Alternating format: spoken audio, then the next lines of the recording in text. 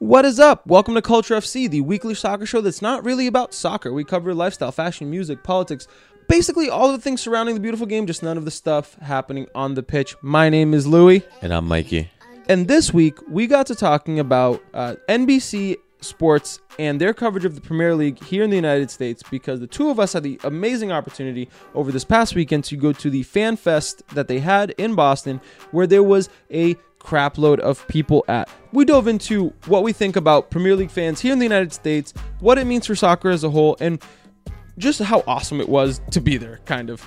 But on top of that, we also covered news from this week. So if you enjoyed this episode, it would mean the world to us if you could leave us an honest review. Let us know what we can get better at. Let us know what you think about these episodes. It would mean the world to us. We're always trying to get better at what we do. And yeah, share it with a friend. If you have a friend who enjoys these intellectual kind of conversations, let them know that there's a cool podcast you've been listening to. Exactly, with two cool dudes plus two more cool dudes who aren't here today. But, there's four cool dudes here. You can follow us on pretty much all of our socials at Trouble Soccer, as well as at culturef.c for the show-specific Instagram page that we have for this podcast. Make sure to subscribe to our channel on YouTube. We have a bunch of other shows that we do, so check us out on there. We have an MLS show we do, as well as a brand new series where we are highlighting legends of the game for people who didn't get a chance to really experience them live. So check us out on there. Give us the subscribe. It would mean the world to us. But that's enough of me asking you guys to do stuff. Let's jump right into this week's episode.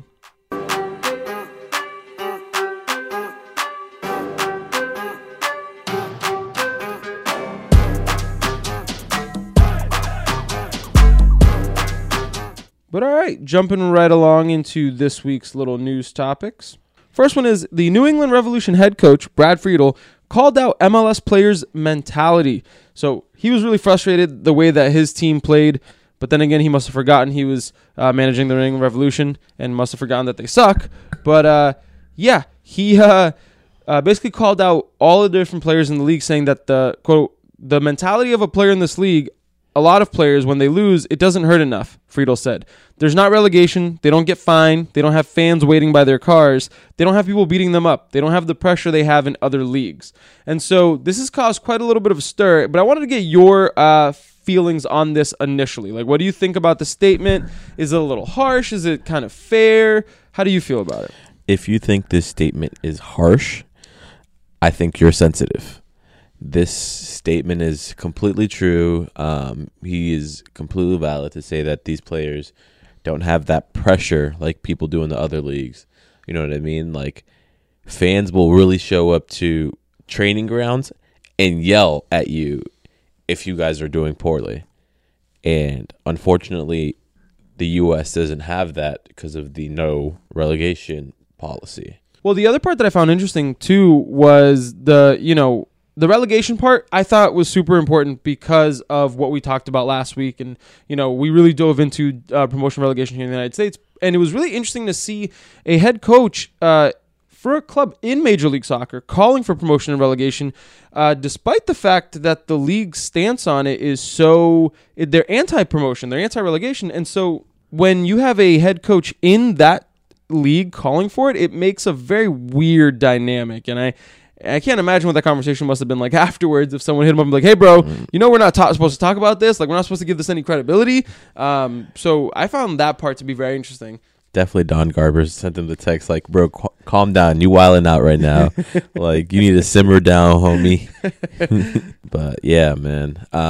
Especially since Brad Friedel's career, he really did play in England for a lot of it. So he knows what it's like. He's felt that pressure. I definitely think he has the right to say that. No, yeah, and I think that what I found even more interesting about the comments, aside from just the promotion relegation part of it, was, there really isn't any pressure on these players. And I'm not saying that there should be any violence or anything of that nature. So when he's talking about how, players aren't being confronted in the parking lot or things of that nature, it's a little weird because we don't want to promote violence, but it's also a matter of like these clubs are for the community. It's for the people. And you have to remember that. And here in the States, it's not, people, I can't even imagine a single Revolution supporter trying to confront somebody in the parking lot of Gillette. Like, no way. Like, no one would ever possibly do that. That's because all Revs fans are like grandfathers taking their grandkids to games and stuff. Not all of them.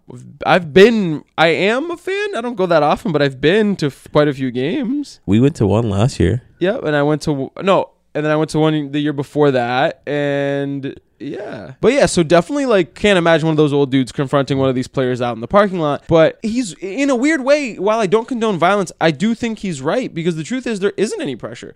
If your star striker misses a sitter, that's it. He moves on to the next day. But you got to remember that this isn't the NBA. They don't play 82 games where it's like, oh, I missed it up. I'll figure it out next time. Like, I think it's right that he's mentioning the mentality of these players. I think it's right for him to call out his players, especially because they went on to win 2-1 the next game. So it is interesting. I did see someone tweet this past week about these comments saying that, like, Brad Friedel, what are you talking about? These players do have pressure. A lot of these players are playing for their jobs. You know what I mean? Like, if they don't play well, they have jobs. So how is your reaction to that, Mikey? What? Playing for their jobs? Bruh, their jobs are secure. They don't have to worry about them going down to a second division. They don't have to worry about playing lesser opponents. Like, you know what I mean? Like, what? I think a lot of it came from the fact that maybe, like, if you're a fringe player and, like, you're getting towards the end of the season, they haven't renewed your contract, but that's the same for every player in every league. Like, yeah. I don't think you could discount it that way. That's more of a personal problem than anything. You know what I mean? Absolutely. Yeah, I think. Yeah, I don't know. I just figured I wanted to play devil's advocate, see if we could get any. Yeah, no, I completely disagree with this guy. Hell no, we are not agreeing with this dude. He kind of soft. But again, not condoning violence. I'm not saying if the next time Diego Fagundes misses a penalty or something that you go try to like stone his car the way that it might happen in like England, but if you do it, don't say you listen to us, okay? We are not giving out ideas. Fact. I feel like there's a line, right? As long as if you confront a player, but if you're not violent, I think you have every right to.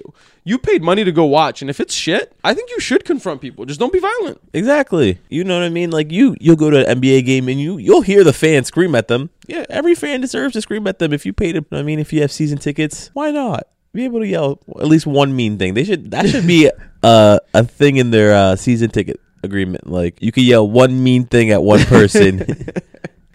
Oh man. But all right, moving along to another topic that's a little reoccurring. If you remember a couple episodes back, episode 51, I believe, we talked about Olivia Moultrie, the young 13-year-old girl who had gone professional. We talked about her contract with Nike and how she's getting a lot of money, getting a lot of publicity from all of this. But one aspect that we didn't talk about, and actually it happened over the last couple weeks, is that so Olivia Moultrie gave up her UNC scholarship. Yep. And has now been training and practicing with the Portland Thorns, one of the best women's teams in the States. And she just debuted in a preseason game for the Thorns over this past week. She played the whole second half. And, like, this is a 13-year-old girl. Yep. Who played 45 minutes against professionals in a real game. Like, I don't care if it's preseason. You are a professional. Exactly. She was on the field at the same time as the 35-year-old Christine Sinclair, who is a legend of the game. Like, you're a professional. Yo, Louis, what were you doing at 13? I'm not going to lie. The doors were locked somewhere, and I'd rather not say. 13-year-old me was definitely not being a professional soccer player. I'll tell you that. But what's really interesting is that we talked about how the FIFA rules don't allow her to participate technically in the league until she's 18, but there's no rule against her playing a preseason game. Yep. And so that's how they explored that loophole. But so what did you think about this, Mikey? I think it's great, honestly, especially for everyone. Soccer in general, like she's 13 going up against players that play on the national team. The fact that she's attracting this much attention and now she's debuting with a team that she plays for at a lower level because she cannot play at the top. You know, this is big, especially for the league. I believe she should be allowed to play in the league. They broke the rules for Freddie Adu to play in the league when he was 15. And that's exactly where I was going with this. Do you think that it's both a cautionary tale and one that's very interesting? Like you said, they had to create new rules for Freddie Adu when he made his debut in the MLS. Do you think they should do that for the NWSL? Yeah, definitely. And so, but does the story of Freddie Adu not kind of scare you where, he hit the hype too early? Or do you think, how do you compare that, right? Because if, let's say she debuts for the actual Portland Thorns and it starts to play and starts to really get her hype really built up, do you think she could stagnate and go the way of Freddie Adu? Or do you think that these are two separate occasions, so we can't judge one by the other? We can't judge one by the other. It's definitely two different cases. Olivia does train a lot more than a lot of people usually do. She's homeschooled and plays soccer all the time. So, yeah, fair. You know what I mean? So, I do believe that this is two different cases. You know what I mean? You can't tell what's going to happen yet because it's obviously the future. But you don't know if she's going to stagnate or she could become the best female player ever. Right, and it's almost like it's also kind of a case of ageism in a way where it's like, if she's good enough, should there be a law or rule that doesn't allow her to play? It's not like this is American football or soccer is a contact sport, but it's not I'm going to knock you the fuck out sport. You know what I'm saying? It's if there's contact, it's a shoulder-to-shoulder tackle or it's a slide tackle, things along that nature. So I don't really see anything that should stop somebody if they're good enough to play from playing. And from what I've seen, she's tall. Like, we watch highlights, like, she is there within the same height with these players. Like, so I don't think size is a problem. It does mitigate that, right? If she's the same size, does it really matter how old she is? I wonder what is the sticking point on this, really. I wonder if it's the comparisons to Freddie Adu. I wonder if it's the fact that people are just like, oh, but she's such a young girl, or what it is. Yeah, like a liability type of thing. Sort of, but at the same time, like you said, she could be a global superstar if, they take care of her the right way, which it seems like they're trying, you know what I mean? Like, the coach from the Thorns said that he really liked what he saw from her. One of the little videos I saw, she lost the ball, but then worked her ass off to recover it. So, shows the heart, shows the desire to be there. And so the way I see it, if she's good enough to play, it doesn't matter how old you are. And I mean, I don't know. I just think give her a shot. If she fails, she fails. Put her back into the academy. Put her back into the under 20s or whatever it is. But if she's good enough to play professionally, no one should be able to stop her. Like, I'm sorry, I don't care if she's 13. Why are you holding this little girl back? Yeah, absolutely. And I mean, I think that it should be a merit-based system. If you're good, play. That's exactly it. And we'll keep following her story. I find it to be absolutely fascinating how this girl is kind of taking the female soccer world by storm. And hopefully she can continue doing so by being a professional and hopefully making her real-time debut for the Portland Thorns. Who knows if it'll happen this season? Who knows what'll happen next season? But we'll make sure we're keeping an eye on it because this is something that is very interesting to us. Yeah, definitely. We're crossing our fingers for this. This could be big. But all right, Mikey, moving along to the fashion world of soccer. I wanted to talk to you about mashup jerseys. So recently, Nike and a few other people and designers have started to come up with jersey designs that are essentially taking previous older jerseys and mashing them up to make a new jersey. So Nike did this for Inter Milan, and it was beautiful. They basically took all of the iconic old Inter jerseys of the past, put the patterns together, and it actually ended up looking gorgeous because the colors blended. It looked really good. Did you see that? I did see that. Barcelona had one too. Barcelona very nice. Beautiful. Exactly. And then Nike made one for Man City. Because Nike, this is the last year Nike has as a sponsor for Man City. They were like, you know what? We're going to take a mashup of all of the jerseys we ever made for City and made them a warm-up top, which, they didn't take different era jerseys. They kind of just took different, like they took the away from one year, the third from another year, and the home for the other. And it became this like mess of color, and it just didn't work out, at least in my opinion. It looks like throw up. Doesn't it? It looks weird. It looks like it doesn't know what's going on. Whereas the Inter and Barca ones, in my opinion, they look better composed in a way. And this obviously isn't their first few ones. They've done them before. They did one for Arsenal when Arsenal left Nike to sign with Puma. Really? I Yeah. didn't know that part. Did one. It was fire. Was it? Yeah, very, very exclusive. And, this isn't their first rodeo. So for them to produce something like this is, to me, a bad look. And so, while I do agree it's a bad look, really what I wanted to focus on is what we feel about the trend, because it hasn't just been Nike. A lot of different designers, because like we've talked about on the show, soccer has become part of high fashion. A lot of different designers are starting to use this idea of just mashing up jerseys to try and create something new. Is this design style innovative or lazy? I think it's innovative. I definitely think if you could pull it off, a mixture of colors that match, a mixture of styles that don't make it too hard on the eyes and make it look right, I think it works. So I think it's moving fashion forward a little bit. Because I want to agree with you. I do. Because when you think about it, one of the arguments for these mashup jerseys is like, how many more versions of a jersey can you make? You know what I mean? Like, I'm thinking of like Atletico Madrid. They have white and red stripes. Like, how many times can you reproduce that over the course of 100 years? Especially given companies now are coming out with jerseys every single year for their clubs. Exactly. It's almost like it's an idea where every couple of years you can kind of break it up and create a mashup jersey.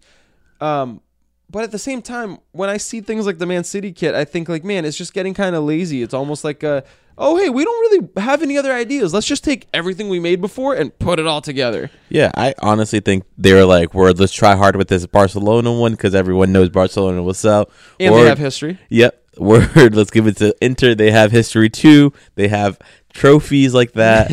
And, that one hit too. But boy, this City one is fucking ugly. Right. And the thing is, they're using it as a warm-up top for, I think, the games from now to the end of the season. Do you think that we're going to start seeing these mashup jerseys on the field soon? Do you think it's going to become a legitimate jersey that clubs will be rocking? Or is it going to be this, like, almost like this fourth style design that's only, like, on the shelves but not really used on the pitch? Basically, what I'm asking is, will it ever be the home jersey for a club? Yeah, I definitely think so. I think they might have one next season. Really? I could see it happening, especially since PSG had 4 jerseys this year, 2 of them made by Jordan. So they're always, especially since Paris is one of the fashion capitals of the world, they're always trying to go fashion forward. And I honestly think I could see PSG making one as a 3rd one or a 4th one for Champions League or for something like that. That would, yeah, no, and I could see that. And like I said, I don't necessarily think I have a problem with the tactic or the design style of doing so. I just think it needs to be done well in a way where you're honoring the club with the history and doing it in a way that is creating something new, not as a scapegoat of being like, I'm bored, we have nothing else to do, I have no ideas, let's go with this. Yeah, literally what it looked like for the Barcelona and Inter, like we said, were put together perfectly, flawlessly. But cities, they literally were like cut, boom, tape it up. All right, we're good.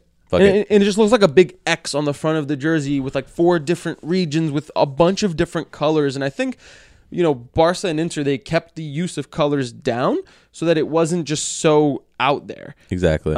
Whereas it kind of created the sense where you're looking at it, it was like, man, it's a really cool break of different parts of the jersey, which each one has like a bit of history. So I don't know. This is such a weird topic to talk about because it divides me so much internally. Yeah, no lie. Like the Man City one, you could probably get away with that wearing it to like an ugly Christmas sweater party. That shit is hideous. Well, there's a good idea for you City fans that listen to us. Maybe wear that to your next Christmas party. And PSG, if you guys do a mashup jersey, I need the credit. At least royalties, please. Something. Send your check to Culture FC. We'll fly us out for a game. Let me meet Neymar or Mbappe. Shoot, I'll meet Rabiot if he's still there. I don't care. Someone. Come on, PSG. Help us out. Help the boys out. But all right, Mikey. So, moving along to our main topic of this week, I wanted to discuss the impact that NBC Sports has had on soccer in the United States. The reason I wanted to talk about this topic is the two of us over this past weekend, we went to the Premier League Fan Fest that NBC Sports held in Boston at Fenway Park. It was crazy. It was so many people, and according to Boston.com, there were 12,597 people at the Fan Fest. Essentially, they took us this like really long street and closed it off end to end, and they put up a bunch of TV screens where they were simulcasting all of the different games from the weekend, where each game was on a different TV. So, the Man United supporters could be in front of one TV, and the people who support Brighton could watch the other TV, and the people who were watching Huddersfield get relegated could watch the other TV. Damn, that's heartbreaking, dude. You gotta be sensitive about that. But they actually did get relegated. I know, RIP Huddersfield. But the what was really interesting is just the energy that was at this place. I mean, it was so strange to us, I think, because I've been to the Man United bar in Boston. There was a lot of people there, but I didn't realize that it was to this scale that people loved it this much. You know what I mean? It was definitely eye-opening. I agree with you. I've never seen so many people wearing so many soccer jerseys, different ones. I saw almost every club you could think of. I saw Brazilian clubs. I saw Italian clubs, French clubs. I saw a bunch of different English teams. And what was really interesting is you saw people wearing Premier League jerseys for clubs that hadn't even played that day. We saw a bunch of guys with Arsenal kits. Yeah, Arsenal played. We're recording on Monday, and this happened on Saturday. The game was today for Arsenal, but they were like, you know what? We want to go be Premier League fans this weekend, and we're going to go to this fan fest. And so at this fan fest, they also did a live the broadcast for their announcers from the inside of the bar that we were actually across the street from, because the bar that they were doing the broadcast from was packed. It was jam-packed, and the line was wrapping around this bridge, and we were like, well, we're not getting in there. So we went to the bar across the street, which was also packed to the brim, and they had 2 floors, and both floors were packed watching the Manchester United game. It was so astounding to see. And so what started to get my mind running on this topic was I saw a tweet, because Twitter's amazing, and someone wrote, and the tweet that I saw, it was by Nipin Chopra, PhD. NBC Sports has done more for soccer in America than the United States Soccer Federation. And then I retweeted it saying, say it louder for the people in the back. And then I got to thinking a day later after I tweeted this, I was like, you know what? That's kind of true. And we talked about this a couple weeks ago about how the explosion of the Premier League has kind of coincided with the accessibility that NBC Sports has kind of provided with their coverage. And I'm really starting to think about that same day that we were at the bar watching this with 12,000 other Premier League supporters, the Revolution were playing a game 40 miles away, and no way in hell do they even have close to 12,000 people. And so I started to think about man, I think that we're not giving NBC Sports enough credit and the Premier League enough credit for really energizing soccer people in America. Exactly. I did not know there was 12,000 English soccer supporters there in this area, any state surrounding Massachusetts, just because of the popularity factor. I didn't think it was as popular, but as NBC started getting their licenses to play it here, you saw it grow. And it's only been growing more. This past year, they have just been getting even better ratings, and the Premier League is becoming even more popular and more popular. And so basically, for today's episode, I really wanted to take a look at 4 different factors that I feel have really contributed to why NBC Sports should be kind of credited for popularizing soccer in America. And, the first one being accessibility.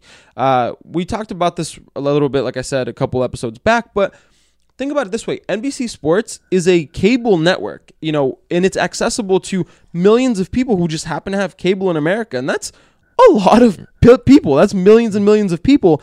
And so the fact that now it was just all of a sudden available to be watched in America and you didn't have to rely on a stream, that made a huge difference. Oh, yeah. Over 5 years ago, you were not getting this opportunity. You solely had to rely on streams. Or maybe the odd game here or there that might be on TV, but more often than not, definitely had to rely on the stream. So giving the people, if you have basic cable, you have NBC. And literally, wake up one Saturday morning, one Sunday morning, you will catch a Premier League game on there.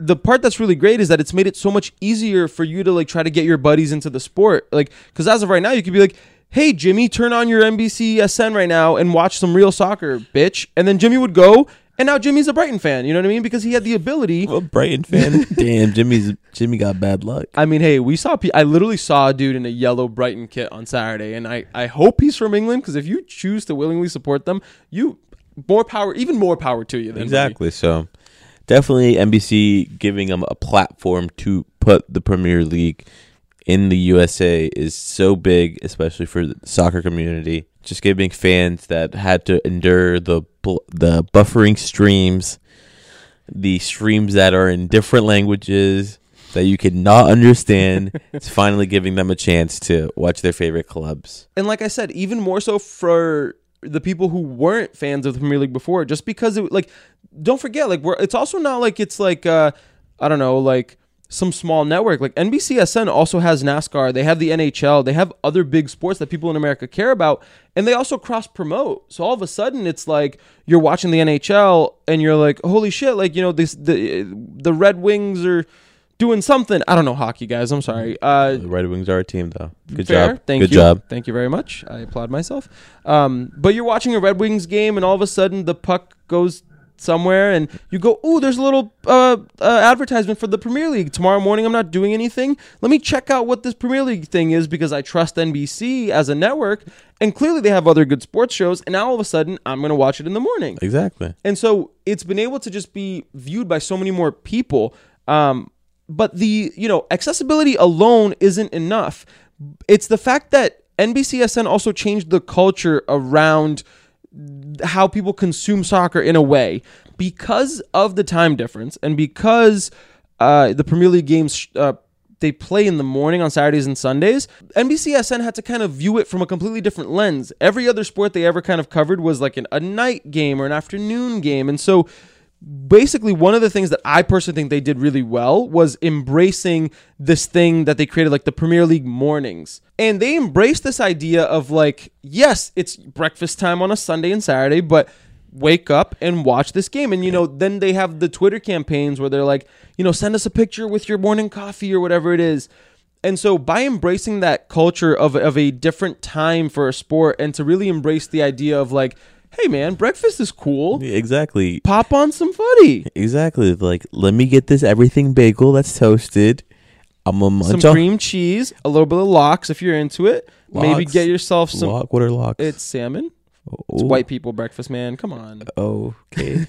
All right, my man Louis on a different level. I don't like salmon. I'm not gonna lie. I have a girlfriend who likes lox, so we know what it is. That is what it is. But this part of it was genius, because they're not really competing with anybody at that time slot. So, I mean, I guess you could argue that anybody who got the Premier League rights would do well, because it's not competing with it. But it was the fact that, NBCSN didn't just put it on in the morning. They embraced the whole idea of Premier League mornings. They start running advertisements of people in their pajamas watching the sport, and all of a sudden you start feel connected with the people who are playing the games, and also you're feeling connected with other fans because you know that other people are doing the same thing as you. So by embracing it completely, it really created this whole other thing. Exactly. So, like, imagine if ESPN had it. What they would have done is literally just, there you go, Premier League soccer. That's it. No, they wouldn't, because they play cornhole championships on Saturday mornings. Exactly. What are you going to play on a Saturday morning that would be better than that?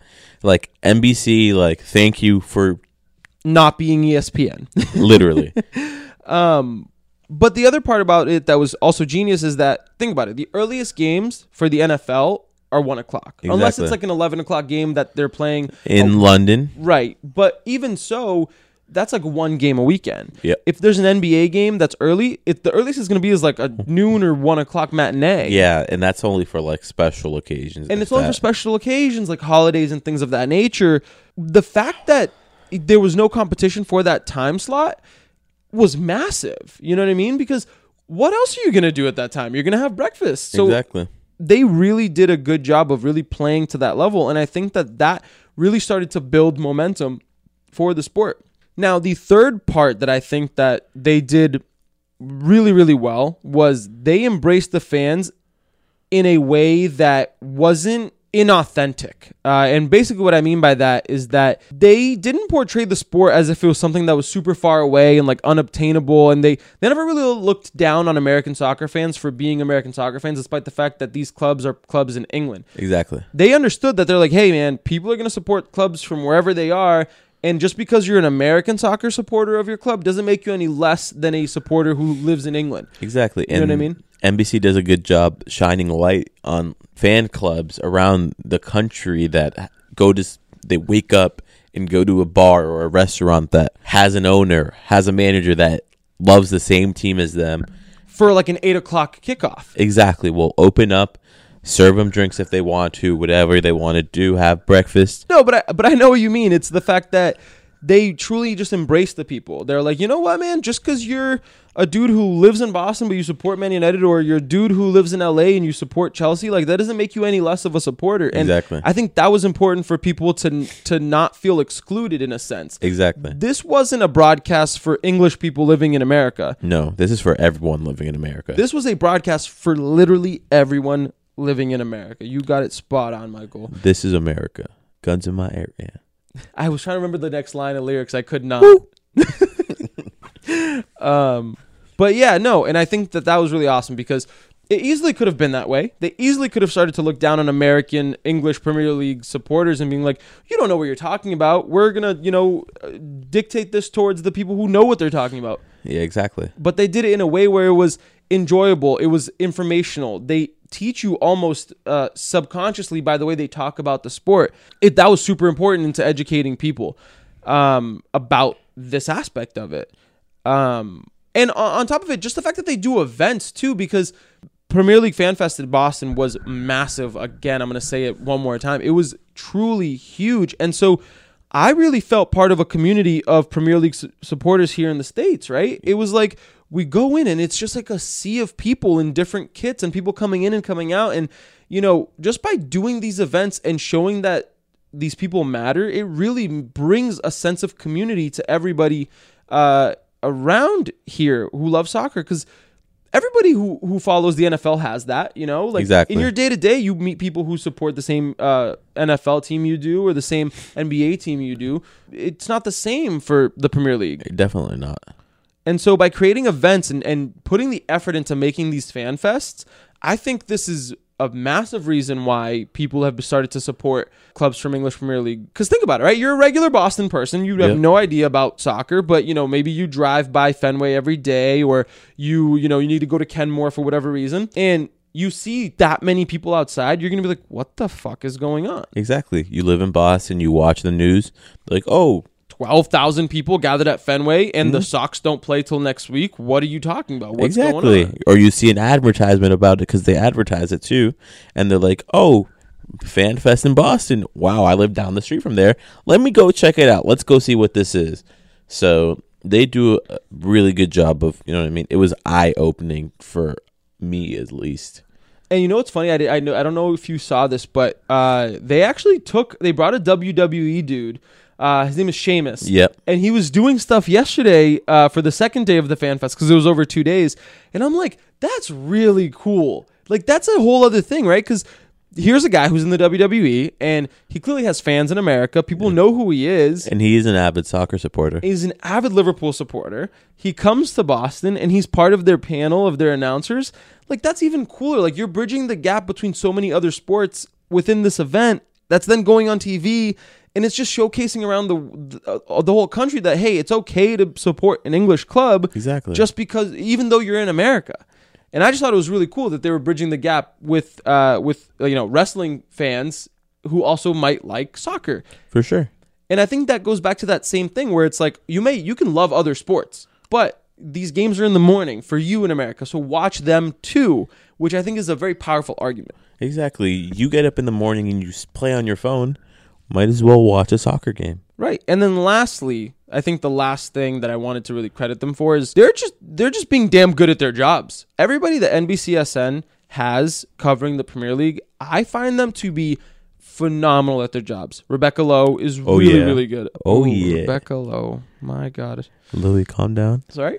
Kyle Martino, the two Robbies, and even, hell, the Men in Blazers are so good at what they do. Oh, yeah. Shout out to the Men in Blazers. Their podcast's pretty funny. I used to enjoy it quite a lot. I don't get to listen to it as often as I would like anymore, but it is one that I did enjoy very thoroughly and still do every once in a while. But I think that all of their in-studio people are really good. Their announcers during the games are just really, really good. One thing that I love about them is that they don't push an agenda. Exactly. They aren't there to be like, oh my God, the soccer's so great. Watch it because it's so awesome. No, they have unabashed commentary. They have full-on discussions. They dive deep into the real matters of the sport. And they have people that know the sport speaking about it. You know, just by them being really good at their jobs, the people who know the sport, who have followed it for years, it's much easier to enjoy their broadcast because I never feel like they're trying to, you know, shove their own agenda down my throat. They're honestly just like, hey, we're commentators. This is what happened in the sport. This is what we think. And their opinions are based in like good facts. Like I just like the way that they do it. And for a lot of people, they used to think that Rebecca Lowe was just like a pretty face who would do the bridging between conversations, but no, absolutely not. She knows soccer. She knows her stuff, man. And so when everybody knows their stuff and can have a full-blown conversation in front of the camera, it makes you want to keep watching more. You might be thinking, oh, but Louis, that's a no-brainer. You should be good at your job if you're on TV. Well, if you think that, I'd ask you to go watch Fox Soccer's coverage of the MLS, which sometimes it does feel like they're forcing their agenda, and sometimes it feels like they're overlooking certain aspects. And they definitely have a lot more bias. They're a lot more bias. But yeah, no, they do have bias a lot when they're talking. And I think I might have made up a word. What word? Biasy. Biasing? Biasy. But no, I'm kidding. But yeah, I definitely think they are a lot more biased than NBC would have been. And so I guess to kind of answer the question is, so does this mean that NBC Sports made soccer explode in America? Absolutely not. I think that at least not alone anyway, right? Exactly. I think that, there are many, many factors that contributed to this. I think that the accessibility of the World Cup, the fact that social media is now super huge, that you don't because you don't have to listen to mainstream media now, you can kind of pick and choose what you pay attention to because of social media. I think as the years have gone by, more people have explored soccer in America, and there's a lot of other factors, but I think that out of anybody who's contributed to that growth, I think NBC Sports and their coverage really needs to get some recognition because they embraced it well, they did it well, and honestly, they do a really good job about it. I complete with you wholeheartedly, man. Now, I will say this isn't just a love fest about NBC Sports, because what they've been doing this year has been pissing me off. They've been putting important games behind fucking paywalls to try and get you to subscribe to something that's like their NBC Sports Gold package, and that's upsetting me. Yeah, no, go back to what you used to have. Especially because that goes against one of the main points of what we talked about, the accessibility, the fact that they're doing all of that. You can't just start to charge people for the premium side. Now that they like it, you know what I mean? That's just such a backhanded move. Like, I don't like that. Exactly. What the hell? That's like giving a crackhead crack every day. And you know what, crackhead? You can't have that anymore. Have some sugar cookies instead. Like, no thank you. I don't want sugar cookies. If I'm a crackhead, I want my crack. Yup. Welcome to Culture FC. Greatest soccer podcast ever. Where the crackheads get their recognition. So how does this relate to the MLS? And how does this mean? And what does this mean for the MLS? Like I said, that day that we were at the bar watching this game, the Revs hosted, 1,000-something people. And so for us here in New England, it feels really weird because we've seen the growth of the MLS over the last couple of years. We've documented the growth of the MLS. We've talked about it extensively, both on this podcast and everything else that Trouble does on our YouTube, everywhere. But here in New England, it's almost as if like it's been avoiding us. People don't care anymore. Nope. Clearly, Robert Kraft doesn't care anymore. Exactly. He's too busy getting handies. But the fact that here's John Henry, a Boston businessman who bought Liverpool many, many years ago, invested in an overseas soccer club, and he brings that attention to Boston. Like I'm pretty sure he was at the Fan Fest, and like I'm assuming he must have been able to help negotiate something to get the Fan Fest there. Exactly. especially because it was right outside of Fenway, which he owns, and so. Yep.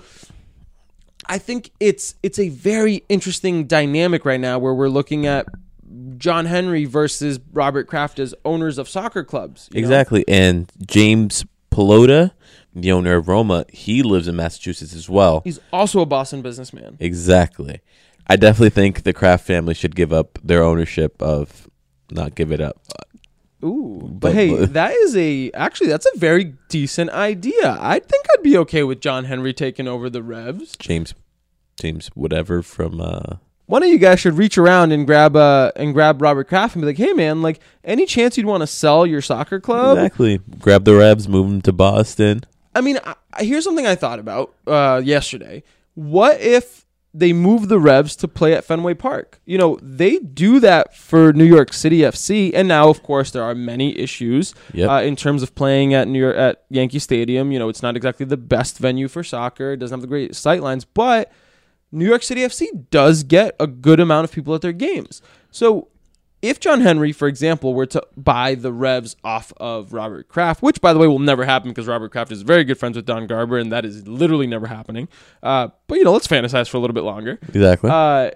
I think that it would work. Do you think it could work at Fenway? I mean, because they've had games at Fenway. Didn't they do Liverpool-Roma at Fenway a couple years back? They always do Liverpool. Liverpool always comes and plays a friendly. I think so. Not always, but they've done it often. Yeah, they've done it at enough that it's significant. At least 4 times in the last 4. Yeah. I don't know. Maybe I'm just not privy to all this. But yeah, long story short, it has happened. Yes. I don't know. I think that could be an idea. People listening, if you also like that idea, let us know. But there's also other places in the Boston area. Well, I mean, that's also true. Harvard Stadium. They could play at Harvard Stadium, refurbish that, make it a little bit better.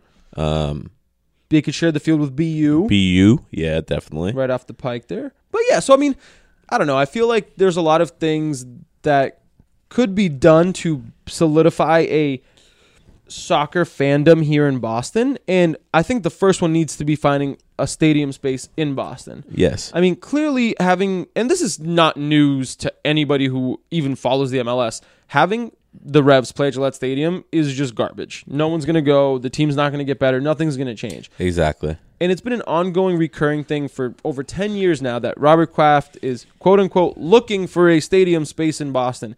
But yet the only time it was ever getting close to happening was when Boston were close to hosting the 2024 Olympics or whenever that is. And then once that fell through, all of the actual stories kind of fell by the wayside. And now they're still playing in Gillette. Nothing's happening. Their attendance numbers are dropping daily. And yet, you know, at the same time, in the city of Boston, you have 12,000 people showing up to watch games on a television with a bunch of other sweaty men next to you. So when you compare the two things, it's very, very weird and just jarring. Exactly. There were 12,000 people there to watch games on TVs with other people. Why weren't they at the Rev Stadium? Or, you know what I mean? It's just it just shows, like, if people feel so strongly about their Premier League club because of whatever reason, but the fact that they're willing to go to a very crowded part of Boston and stand next to somebody and watch the TV, which they could be doing from home. Exactly. It's a weird dynamic for me. I don't even know what to kind of do with that information. But what is really interesting about the whole NBC Sports thing is that before they got the Premier League rights, do you know what they had the rights to?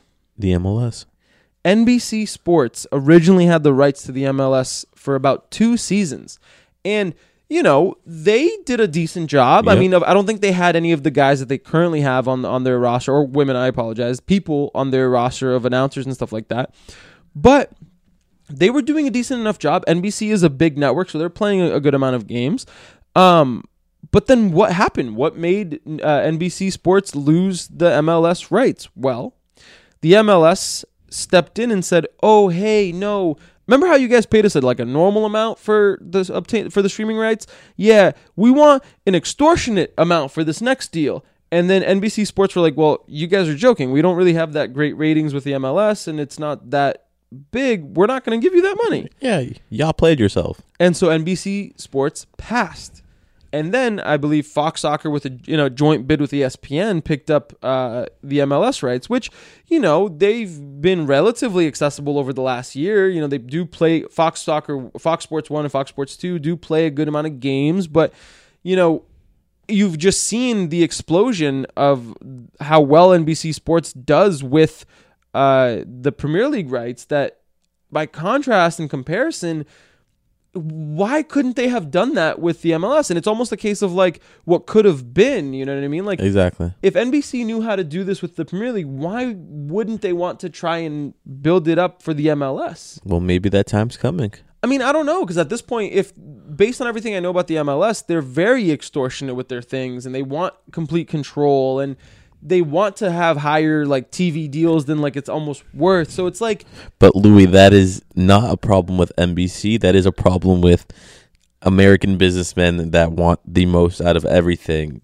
Right, but unfortunately, that's what impacts our sport, and it's like it's such a weird thing because you should make the MLS as accessible as humanly possible. I find it weird that sometimes I cannot find a channel to watch MLS games. Exactly. I'm in America. Yet, I can find at least several channels to play the Premier League, La Liga. I can watch Serie A now in America, yet I can't even find MLS games every once in a while. Exactly. And you can watch any single basketball you want to watch, any single football game you want to watch. Shoot, if you want to watch the AAF, if you even know what that is, you can watch that too on ESPN.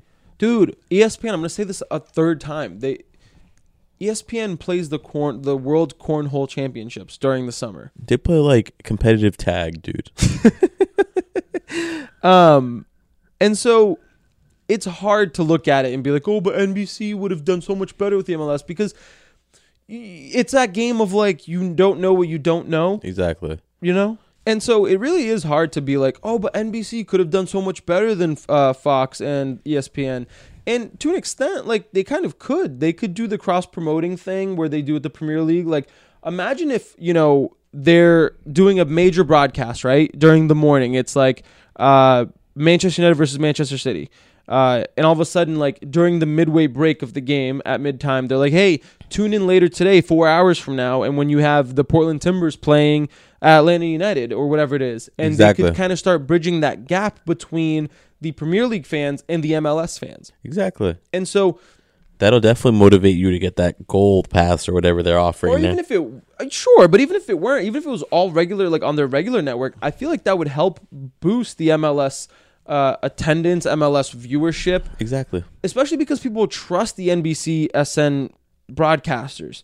And so, I understand business is very complicated. I understand that NBC is probably not going to get the rights to the MLS anytime soon. I just think it would make a lot of sense if they did, because they, I believe, have the ability of bridging that gap of almost isolationism that kind of exists with the MLS, where it's like it exists on its own little island. It doesn't connect with international soccer, but if it were on NBC, they could bridge that gap. They could bring in, people who have expertise in the sport of soccer to talk about the MLS, which I guess Fox does and ESPN does. But like I said, sometimes it feels ham-fisted. It feels forced. It feels like they're just way too worried about pushing an agenda rather than just giving people good analysis about soccer. I agree with you, Louis. I think that, especially since the MLS say they have these expectations, they have these goals they want to reach.